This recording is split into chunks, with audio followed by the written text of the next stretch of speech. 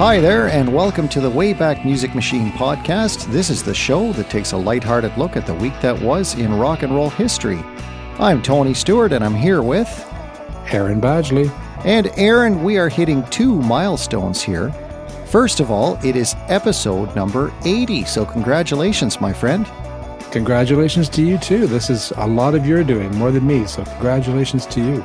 And it is our second holiday episode, our Christmas/holiday episode, and we've got a great one, folks.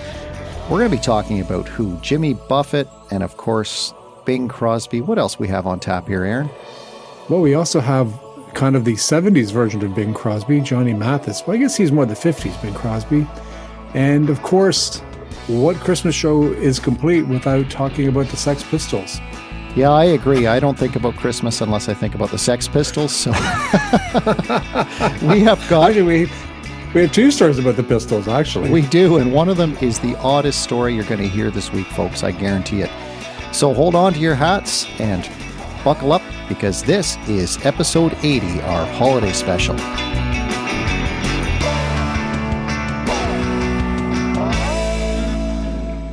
So today, folks, we're going to be concentrating on December the 25th throughout the years.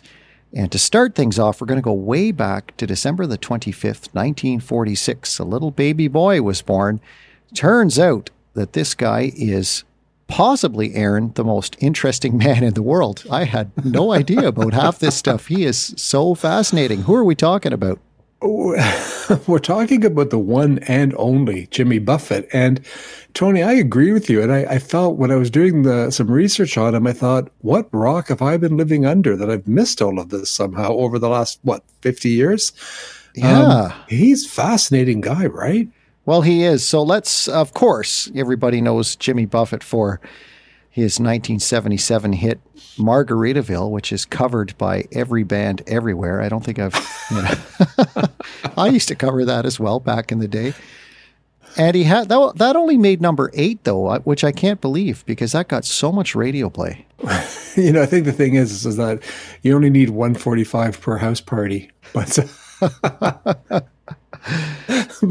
but he's an interesting guy because, I mean, besides, first of all, Tony, the man's worth, as of 2017, $900 million US. Yeah, I mean, he's starting to, he's not quite giving McCartney a run for his money, but oh my goodness, like 900 million is something else. And he's a hard worker because besides having, 1,000 albums out there, he's also a best-selling author, and he has 2 restaurant chains. One has closed down, called Cheeseburger in Paradise, but Margaritaville Cafe is still going. It's a chain. I've seen them in the States. Yeah, I've been to one, actually. I was in one in Nashville, so... Were you really? Yeah. Oh, okay. No. How was it? That was great. Like, it was exactly what you'd expect with a Jimmy Buffett themed restaurant. But yeah, that was quite some time ago now. Yeah. Were they playing Jimmy Buffett music while you ate? They do have Jimmy Buffett music on, and I did hear Margaritaville. Yeah. I would expect nothing else. So yeah, he had the Margaritaville Cafe. That was what I went into. And he developed, it's now defunct, but it was called Cheeseburger in Paradise, which is a very Jimmy Buffett-ish name as well, isn't it? And his fans, yes, it is. And he has these fans, and they're, first of all, I have to ask you, I'm going to take a step back. Are you a fan? I'm not a parrot head, as they call it, his big fans, but are you a fan of Jimmy Buffett, or? Yeah, I'm not a parrot head either, but I am a fan. Like, I like his music and the whole vibe that guy gives off. But it's interesting because he gives off that Mr. Relaxed, chill vibe when you hear songs like Margaritaville, but then you look at his real life persona, and that guy obviously was a really, really hard worker. Still is. Yeah. I mean, he still is. And I just heard his cover of Happy Christmas War Is Over off his Christmas album. And it ain't bad. He does a really nice version of John's song. He is a hard worker, Tony. He's written 3 number 1. Okay, let me repeat this. 3 number 1 bestsellers. Tales from Margaritaville, Where is Joe Merchant? Both spent, are you ready, Tony? Over 7 months on the New York Times bestseller list. That's amazing. And his memoir, A Pirate Looks at 50, went to number one, making him one of few authors to have reached number one on both the fiction and nonfiction book lists. That is amazing. Now let's take a look back at his years too. I love this. He played trombone in the school band, which is very cool. He's one of, like I said, this guy could be the most interesting guy in the world.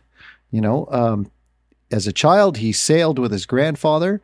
He graduated from a place called the McGill Institute for Boys in 1964, and then he started playing guitar when he was at Auburn University.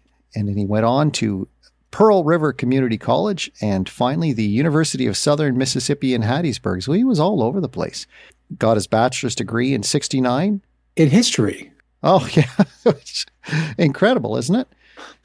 You know, he was an initiate of a fraternity at the University of Southern Mississippi. He worked for Billboard magazine, Aaron. Did you know that he worked for Billboard? I had no idea that he was a writer for Billboard magazine, and he actually broke the news of the Flatt and Scruggs breaking up. Wow. I mean, I was like, okay, am I reading about Jim? And again, I'm going to repeat, where have I been for the last 50 years? Have I missed all this, you know? Oh, me too. Because I knew about the music, but I didn't know about a lot of this other stuff. So absolutely incredible. So his birthday is coming up. He was born in 1956. Now, the chart that you picked today, though, this is wild. So what did you pick here? Well, I went to see what his top 5 selling albums were of all time. And what I was, first of all, surprised about was, in 2004, he made number one with an album called License to Chill. And that's not in the top 5, which speaks to how many records this guy has sold. And number 5 is an album called Christmas Island, which I just mentioned, this Christmas album. It sold over 1 million copies. Now, that may not sound like a lot, guys, but this is at a time when streaming is everything, and he's still selling physical copies of records. So number 5, Christmas Island. Can I add something there as well, Aaron, before you go on to number 4? These days, too, in this modern era, I mean, good luck finding an artist who sells 1 million copies of a physical album, right? Oh, it's, I mean, I think there's very few, Adele, McCartney, but this guy, he kind of flies under the radar, Tony. Like, you don't, okay, I can't speak for where you are in Ottawa. I don't hear him on the radio in Toronto at all. Maybe once in a blue moon, Margaritaville, but nothing else. Yeah.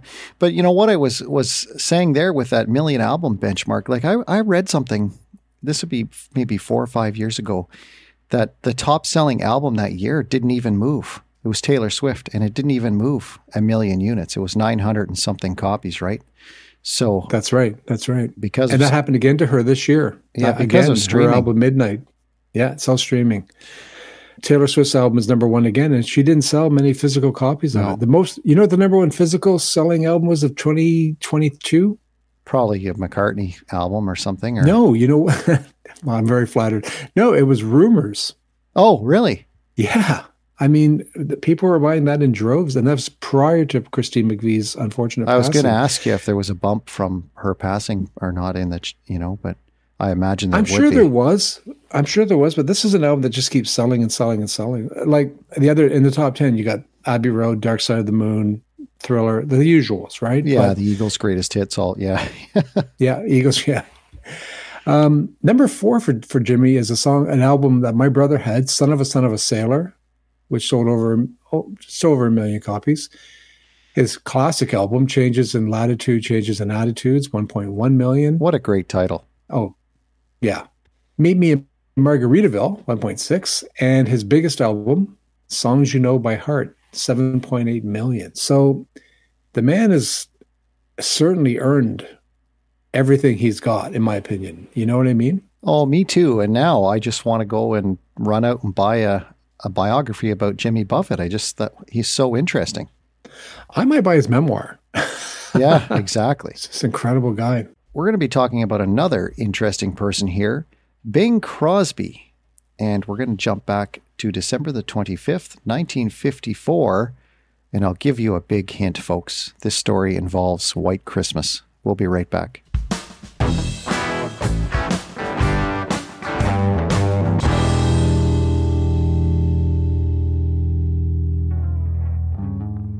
Tony, I don't think this is a big secret. I'm a huge fan of Bing Crosby. Besides his Christmas music, I love his films, his music. He pioneered the use of a microphone. I read a book about him where he was the first artist to really utilize the microphone in terms of distance from mouth and how he used it. He single-handedly brought audio tape to North America, which is, thankful. And he recorded a song in 1942 that has gone on longer than anyone thought it would, called White Christmas, from a movie called Holiday Inn. Tony, quick fact. Did you know that when Holiday Inn came out, White Christmas was not thought of, no one thought that'd be the hit single. Everyone thought it was the Valentine's song called Be Gentle With My Heart. And it was only later when everyone started playing White Christmas on the radio that it became the mega seller that it has become. Oh, I didn't know that. Wow. So we're looking at 1954, 12 years. This just gives you an idea of the popularity of this song. 12 years after it came out in 1942, it entered the Billboard pop chart for the 11th time. That's amazing. Well, here's something even more amazing. It's number 10 right now on the Billboard pop charts. Just entered. So now that we're in 2022, do you know how many times it's been on the charts now? I mean, it was 11 in 1954. What would be up in the 20s, 30s maybe now? Actually, it's been on the charts over 40 times. Oh, incredible.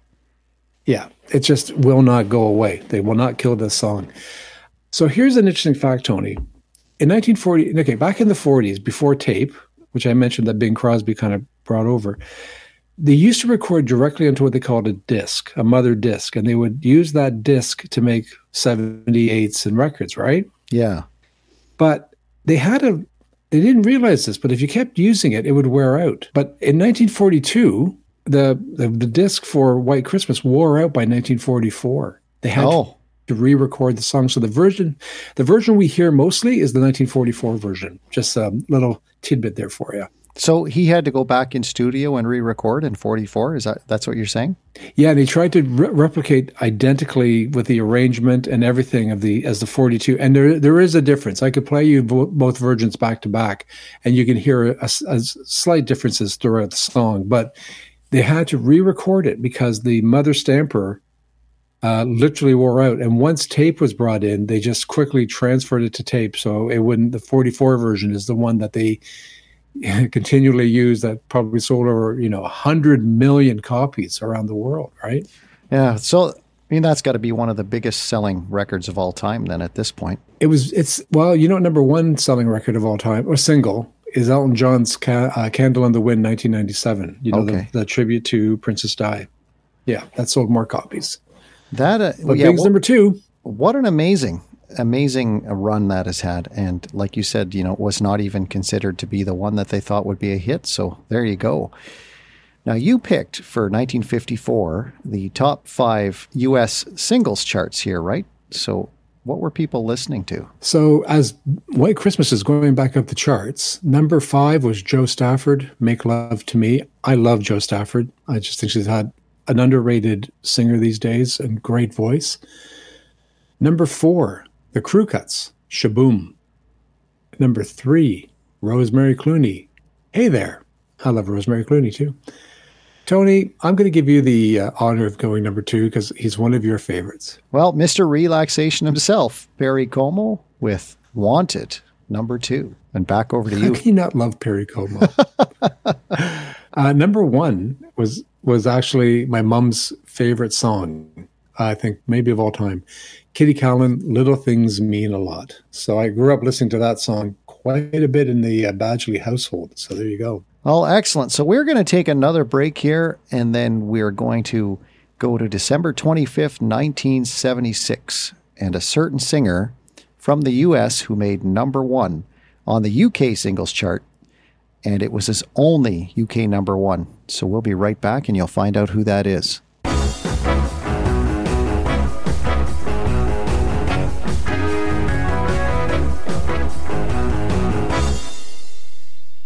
All right, folks, we are at December the 25th, 1976. A singer who is not quite as relaxed as Perry Como, but still a pretty smooth guy, though. Johnny Mathis. hit number 1 on the UK singles chart, and this is the first time and the only time that he did that. It was the Christmas hit of 1976. It was called When a Child is Born. And Johnny Mathis was a pretty smooth singer, eh? Yeah, I think people forget that at one point he was one of the largest selling. Again, you're going to go back to charts. This guy had many hits, and it's surprising he only had the one number 1 in England. That just shocks me. Yeah, that was surprising to me too when I read it. Because I remember him from when I was a kid, and you heard Johnny Mathis all the time. Well, he even had number 1s in the U.S. in 78 with, songs like Too Much, Too Little, Too Late with Denise Williams. I mean, he was huge. And in fact, his greatest hits album, up until the Eagles' greatest hits, was one of the biggest selling albums of all time. I mean, he's just massive. And he's still going, right? He's 87, and I think he still occasionally performs. I don't think he tours. No, but he does perform every so often. Okay, I have to ask you, Tony, are you a fan? I'm a fan. I'm certainly not a connoisseur of Johnny Mathis's back catalog, but what I do know, I really like, and as an artist, I think he's great. As a singer, love his voice.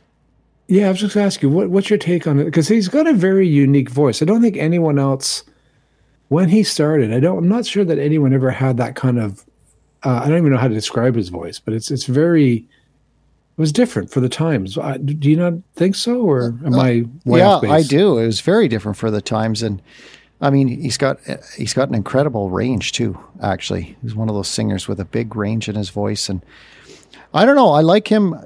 Again, I'm not incredibly familiar with his back catalog, but what I do know of his, I've always thought he's a great singer. So, what about you? Fan?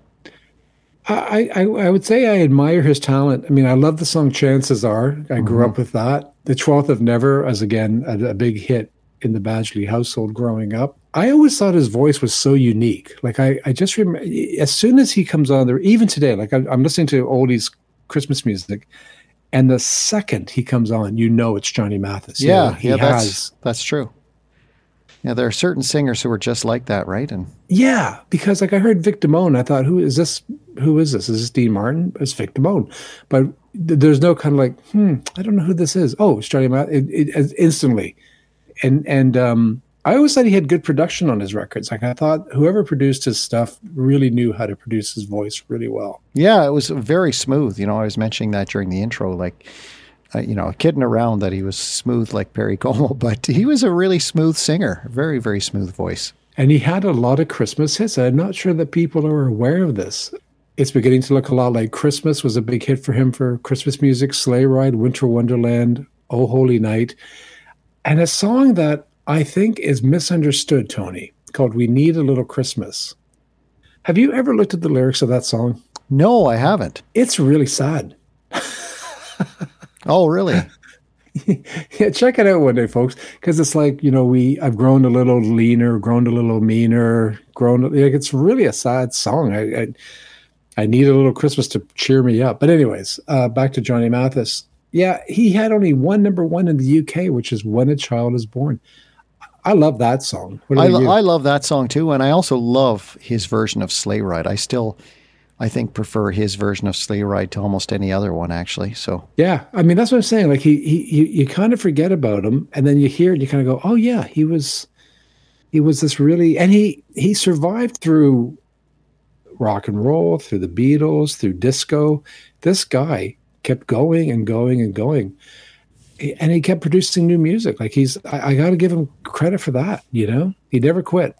No, he never quit. And also, you were mentioning on the break, that Johnny Mathis is gay. So he would have had that as well from that era. He would have had to hide that. And I can only imagine the struggle that musicians would have had to go through, or movie stars or anybody like that, just having to hide your whole life away, right? Yeah. And, he couldn't hide the fact he's African-American, but I mean, that was another barrier that, even in the 50s, he had to overcome. And as you say, he had to hide a lot of his private life, and that's fine. I mean, it is his private life, but, it's got to wear on you on some level, right? Well, it sure does. Like I said, I can only imagine how difficult that must have been for artists to have their, you'd hear stories about gay musicians or actors who would just have a fake marriage or a fake girlfriend, right? Who was just like their beard or whatever they call it, right? So that when they were out in public, nobody would question their sexuality. Well, one of the saddest comments he made was in 1982, he kind of inadvertently outed himself, for lack of a better term, and then he would not talk about it. And in 2006, folks, he said that his silence had been because of death threats he received as a result of him coming out in 1980. Death threats. Wow, that's awful. I mean, it's heartbreaking when you read that. And, it kind of overshadows things. And it shouldn't, because really when it comes down to it, this guy, I mean, first of all, did you know he was an avid golfer? And he's had 9 holes in one really? in his career as a golfer. That's pretty cool. I don't golf, but I understand that's pretty good, right? Well, yeah, 9. That's incredible. Yeah. That's like half a golf course. He's a decent guy. I mean, he's established many charities. And he does it very privately. He doesn't kind of go overboard. And the Irish part of me wants to note that he actually started a golf tournament that's still going on in Belfast to this day. So, which all the money goes to charity. So good on him. Yeah, for sure. Now let's take a look. We're 1976 here, and I'm dying to know what was in the top 5. You chose the U.S. singles. I'm going to say that this is my wife's top 5 because she had all 5 of these singles when she was a kid. I had none. Yeah. There's nothing on here that really did it for me either. So, well, I don't mind number 5, which is Boston More Than a Feeling. Leo Sayer, number 4 with You Make Me Feel Like Dancing. Number 3, The Spinners, Rubber Band Man. Oh, I remember that song. Yeah. You know what? I didn't until I heard it. And I kind of went, oh yeah, now I remember that. Number 2, Marilyn McCoo, Billy Davis Jr. with You Don't Have to Be a Star. Mm-hmm. And number 1, okay, I love Rod Stewart. Me too. I'm a fan, but I'm not a fan of the song Tonight's Tonight. No, I don't like some of those ones from that period. But a lot of guys kind of strayed off the path in the mid to late 70s, and they got back on. You remember some of the garbage that the Stones were putting out at that time too? Tony, tell me how you really felt, because I'm trying to read between the lines. Right, you remember a song like Miss You, and it's like, oh my God, come on, boys, just stick to rock and roll, please, Oh yeah, I was not a fan of Miss You or a couple of the other ones were just kind of like Dancing with Mr. D. No thanks. No, Mick, stop. And looking at the number 5 here, Boston, I'm not a Boston fanboy. I like Boston, don't love them, but for God's sakes, could they be any more pretentious, Aaron? Like just saying, I found them reading the liner notes and interviews and stuff. It's like, for goodness sakes, boys, like you're a rock band, I don't know. Sorry, I don't even know where to go with that. because I agree with you, because it's like you're not Peter Gabriel. Just saying. Exactly. I see my Marianne walking away. It does not come up there with, take a sad song and make it better. I'm sorry. It just doesn't. No, exactly. Well, this sounds like a great time because we're both giggling away here. This is a good time for a break. And we're going to be talking about the Sex Pistols next. I can't wait to talk about this. This has got to be one of the weirder stories we've ever covered. And it's a feel-good story too. So we'll be right back.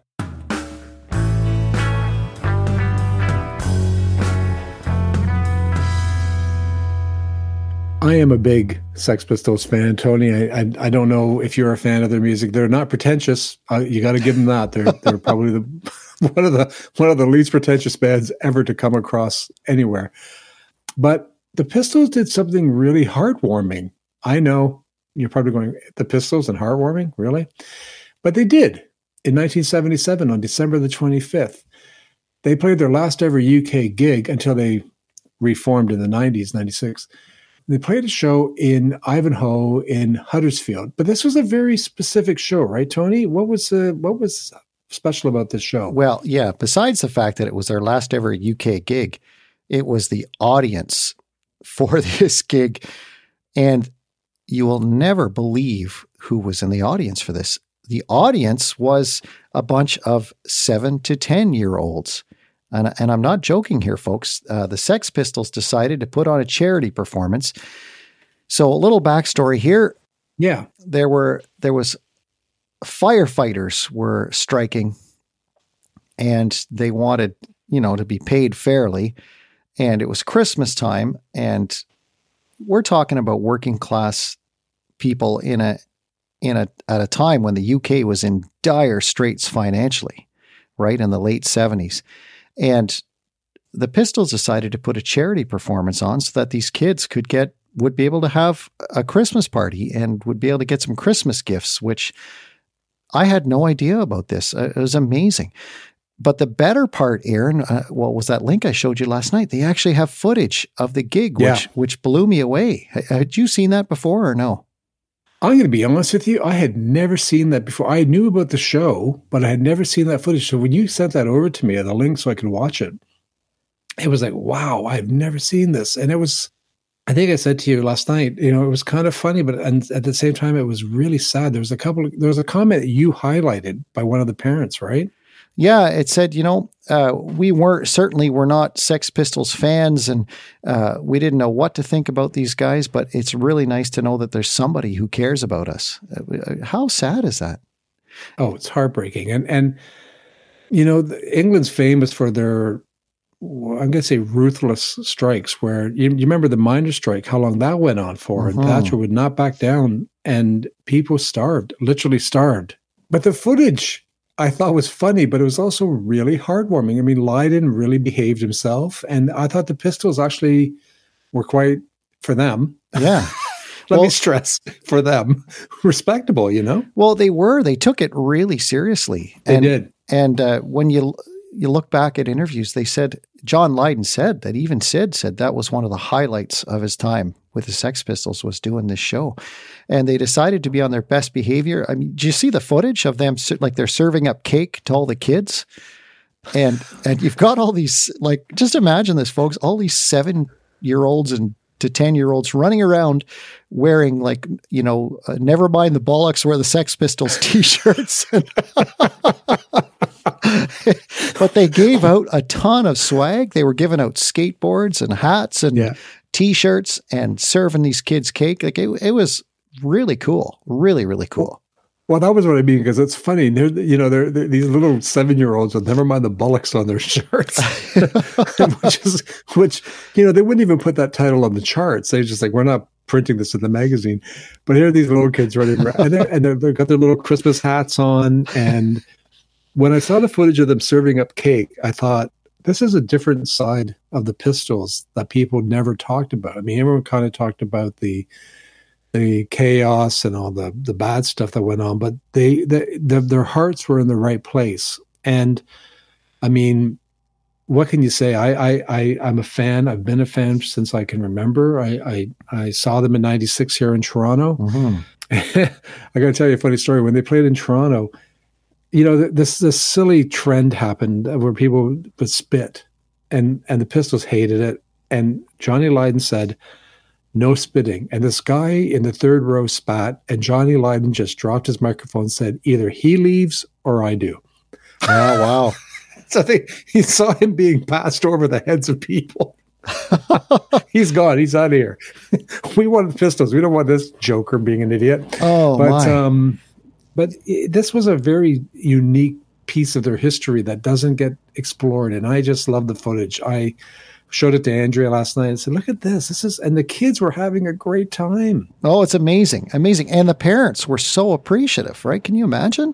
These are the last people you would expect to be listening to Sex Pistols music. And they didn't listen to the Pistols music. They knew about them from their notoriety in the British press. But, again, not judging a book by its cover. And I think if you were a teenager when the punk movement took hold, it must have felt exactly the same way that it felt in the mid 50s when rock and roll took hold. I would think it just must have felt subversive, and it must have felt like you were, sticking it to the man, and it was almost like a rebirth of rock and roll part 2 or something, Well, I agree. And I think the other thing that it did, like in the 50s, was I'm sure a lot of people saw these 50s bands and kind of went, I can do that. I can get a cheap guitar and I can rock out.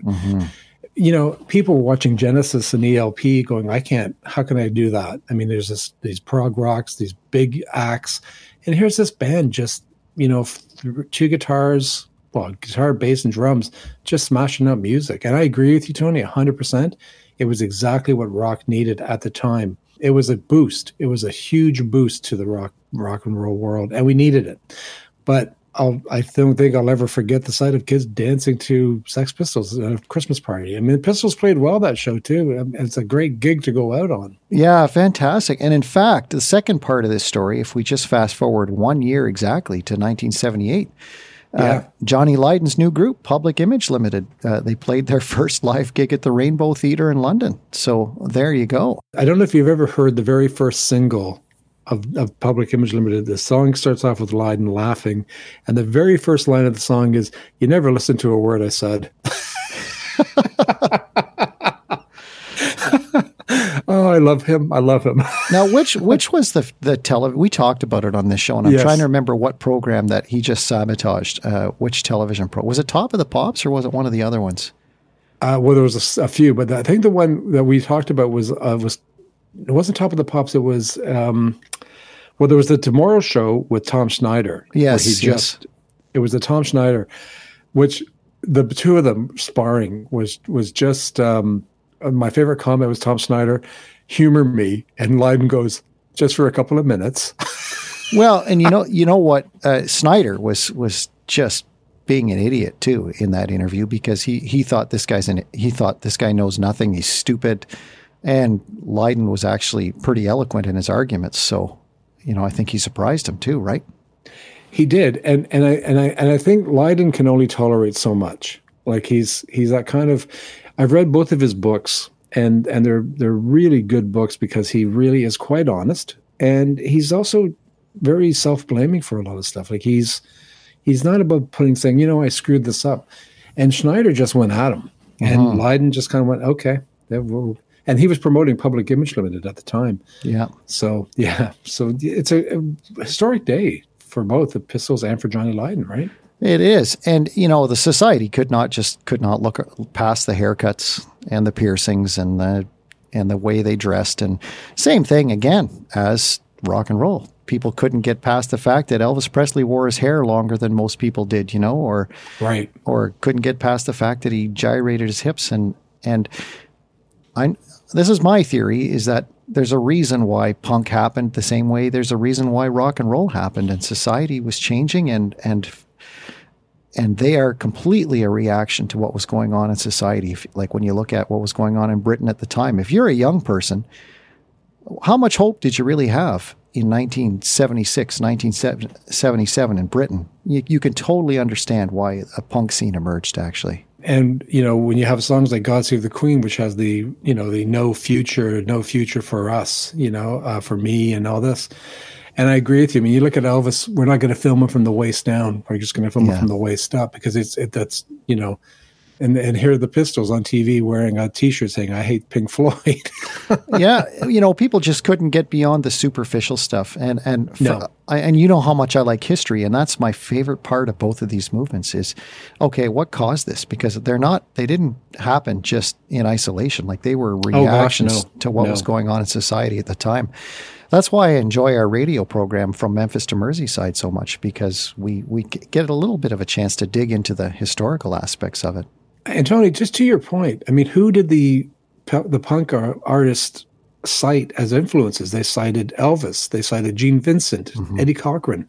These people they were talking about, they had no use for the 70s musicians, but they talked about the 50s artists as an inspiration. I don't think it's any coincidence. I think you're right, 100%. And I agree with you. That's the beauty of the radio show. You can play the music because you can hear the music that was happening that appealed to the Pistols and Johnny Lydon. Same as Elvis. I mean, what was Elvis listening to, and what was informing him, and what was the social context? Where did he grow up? What did he experience growing up? Right. Well, that's right. Now, folks, I bet you if you're listening now, because this is our holiday special, you probably had no idea we were going to wander into the deep waters that we did today. But Aaron, I thought this was fascinating. We took some twists and turns here that I don't think either one of us were expecting in our conversation today. Well, you took me off guard a couple of times, but I think what's we're talking twists and turns. I do want to kind of highlight the top 5 singles in the UK that year, though. Yes, please do. Because you have Bing Crosby at number 5 with White Christmas. We've talked about him already. We had Ruby Winters with I Will, which is a Beatle cover. The Bee Gees with How Deep Is Your Love. Number 2, a brass band. But number 1, and was the largest selling single, second only to White Christmas, Paul McCartney, Mull of Kintyre. Now, Tony, what's interesting about that song is it's punk in its own way because it's in the middle of disco. Punk is gearing up in the UK, and McCartney puts out a waltz about Scotland. With bagpipes, and it makes number 1 for a month, 2 months. Yeah, who saw that coming? Yeah, that is the definition of punk right there, right? This guy, good for him. I mean, it's like you got the Pistols on this hand, you got the Bee Gees over here, and in the middle you got Paul McCartney doing a waltz about Mull of Kintyre, which I mean, I love the song, and it forever brings a tear to my eye. But who saw that one? I'm sure. Can you picture EMI Records, Paul? I don't know, man. No, exactly. But it did. It was a big hit. So there you go. Well, guess what, folks? We are at the end of our road trip here. Our holiday special is finished. So thank you to Rick Denis for providing the music for today. Of course, Aaron and I are M2M Productions, and we record this here at the Bunker in Perth. And you're in Toronto, of course. We both got snow, so I'll be out there shoveling after this. But we would just like to thank you folks for everything that you do in sharing the show or telling a friend or providing us feedback. All that stuff really matters. If you're a radio listener, stick around for our post-podcast show. And Aaron, you've got another great Spotify list coming for our podcast listeners, don't you? Oh, this is a good one. I promise you'll enjoy it. And it might not be for the Christmas office party, but... Oh, I can't wait to hear that. So on behalf of both of us, happy holidays, Merry Christmas. I know Hanukkah will be going on when we air this show. So all the best, folks, and we will see you in 2023.